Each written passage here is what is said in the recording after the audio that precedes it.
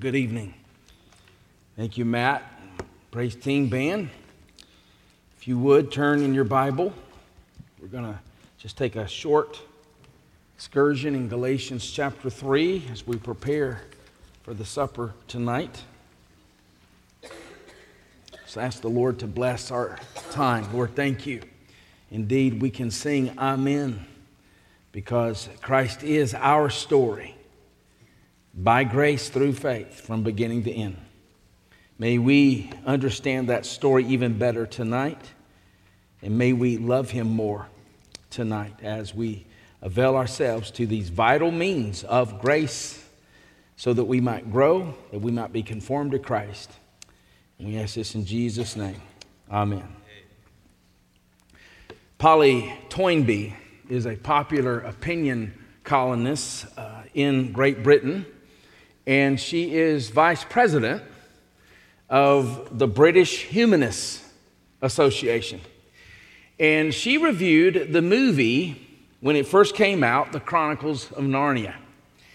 And in her article, in her review, which she audaciously titled, Narnia represents everything that is most hateful about religion, she wrote these words: of all the elements of Christianity, the most repugnant is the notion of the Christ who took our sins upon himself and sacrificed his body in agony to save our souls.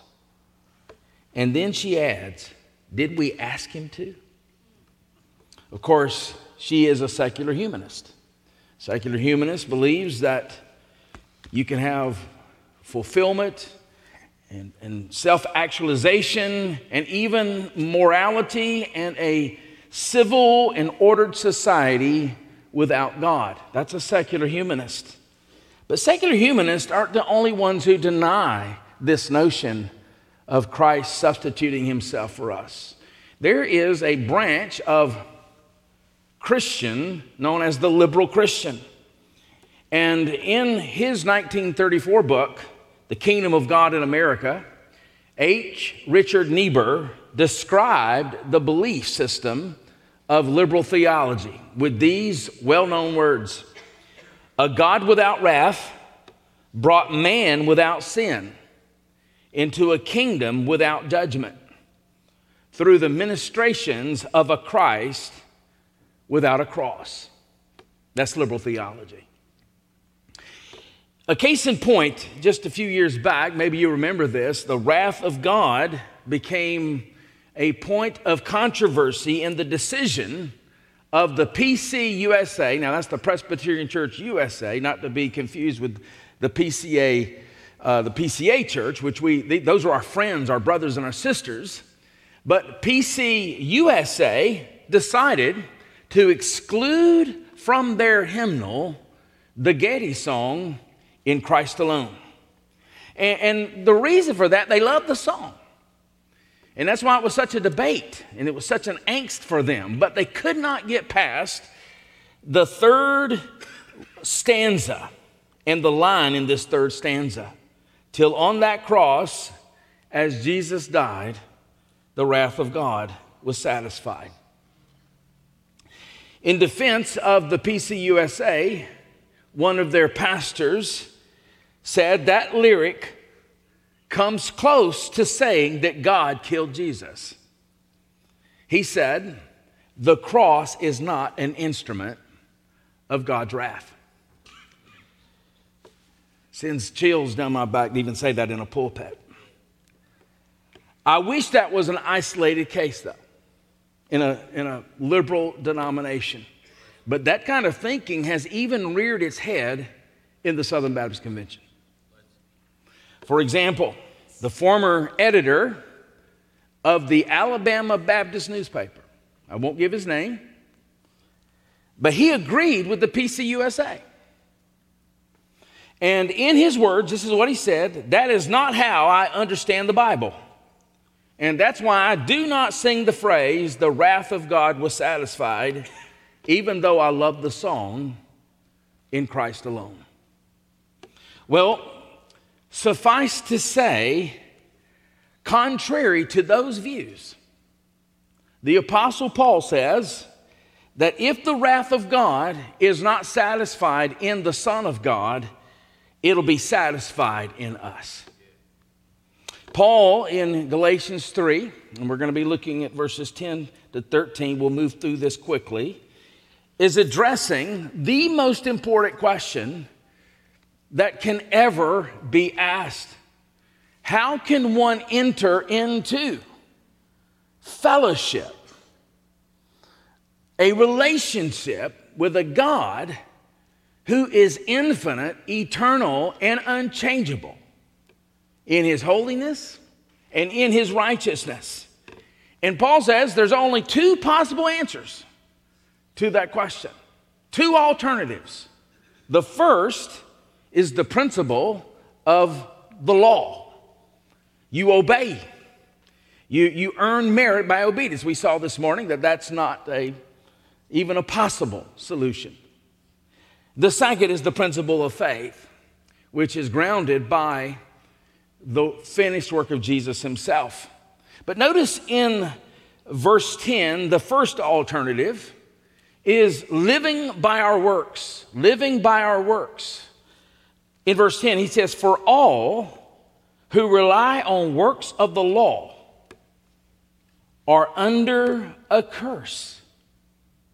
For it is written, cursed be everyone who does not abide by all things written in the book of the law and do them." So if you look in verse 9 is about those who are of faith. So then those who are of faith are blessed along with Abraham, the man of faith. So verse 9, the person is blessed, but in verse 10, the one who is relying on his works or his obedience is under a curse. This was a quotation. In fact, Paul is going to depend largely here on the Old Testament from Deuteronomy 27, verse 26. "Cursed is anyone who does not confirm the words of this law by doing them." He's quoting Deuteronomy. Well, notice in verse 11, "Now it is evident that no one is justified before God by the law, for the righteous shall live by faith." So here he quotes Habakkuk 2, verse 4. The righteous shall live by faith. You know, it was this verse, among others, that had a massive impact on Martin Luther, who was the spearhead behind the Great Reformation. And here's what he said. He said, "Before those words broke upon my mind, I hated God and was angry with him. But when by the Spirit of God I understood those words, the just shall live by faith, then I felt born again like a new man. I entered through the open doors into the very paradise of God."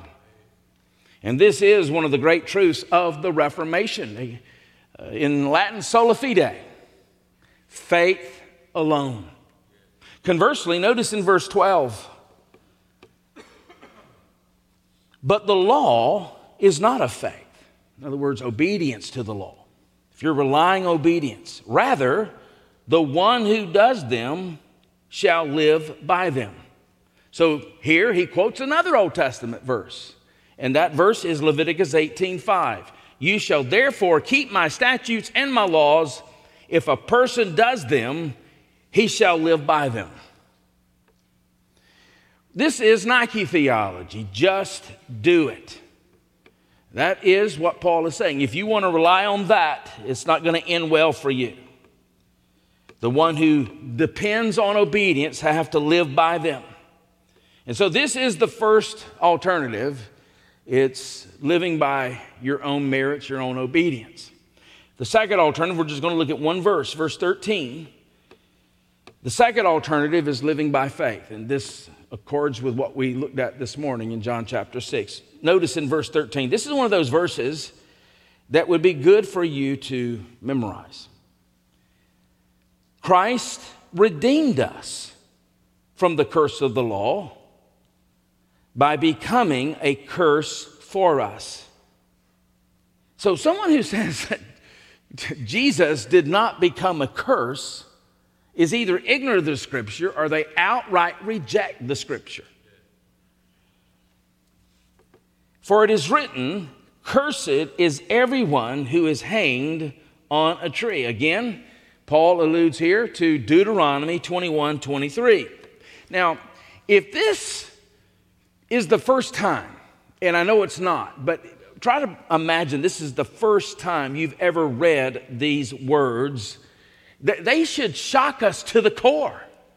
Christ redeemed us from the curse of the law by becoming a curse for us. That's the Son of God, the eternal Son of God, eternally generated of the Father, became a curse. A.W. Blunt says this: the language here is startling, almost shocking, not almost. We should not have dared to use it, and yet Paul means every word of it. Now, what does it mean? It can only mean one thing. The curse of verse 10. Let's go back to verse 10. All who rely on the works of the law are under a curse. The curse of verse 10 and the curse of verse 13 is the same curse. The curse of the law from which Jesus redeemed us is the curse residing on us for our disobedience. Every criminal sentenced to death under the old covenant was usually stoned. Suppose there were some exceptions, but generally the death sentence meant you were stoned. And then after having been stoned, you were hung on a tree as a symbol of divine rejection. That's under the law. And here it is saying, Christ became a curse for us. He was hung on a tree as a symbol of divine rejection. And incidentally, that's why the Jews had a major problem with the notion that Christ was crucified. And Paul says that the cross is foolishness to the Gentiles. And the Greek word there is moron, where we get the word moron. It's moronic. But it's a scandal to the Jew. Why? Cursed is everyone who is hung on the tree.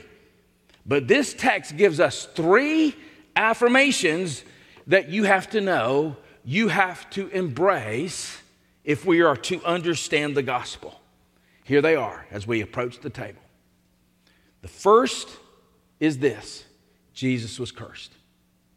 Jesus was cursed. Now you can reject that, but you're rejecting the authority of the Word of God. Jesus was cursed. Secondly, Jesus was cursed by God. Jesus was cursed by God. See, Jesus is delivering us from the curse. Our greatest problem is not health. Our greatest problem is not a relationship. Our greatest problem is we're under the curse of God. Jesus was cursed by God. And the third that we need to understand here, if we're to understand the gospel, Jesus was cursed by God for us.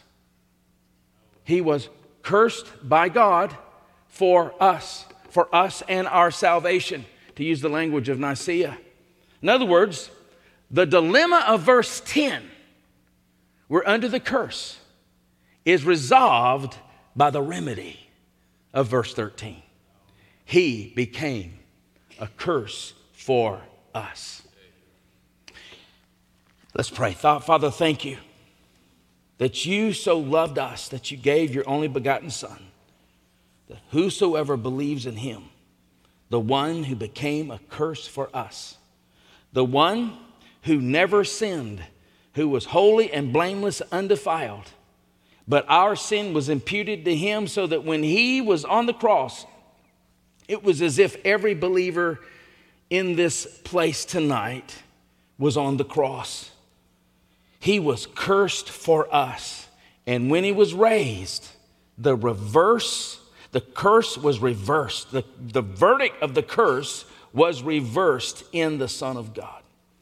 And Father, that's why we worship you through the Son of God tonight by the Spirit of God. And Father, we thank you for that. In Jesus Christ's name, amen. Thanks for worshiping with us today. If you felt the Lord leading you to respond today, whether that was to receive Christ for the first time, or to take your next step in baptism, or if you have a prayer request, we want to start that conversation with you. Visit lakeviewbaptist.org/contact to get in touch with one of our pastors. And as always, you can stay connected with us through our social media and website.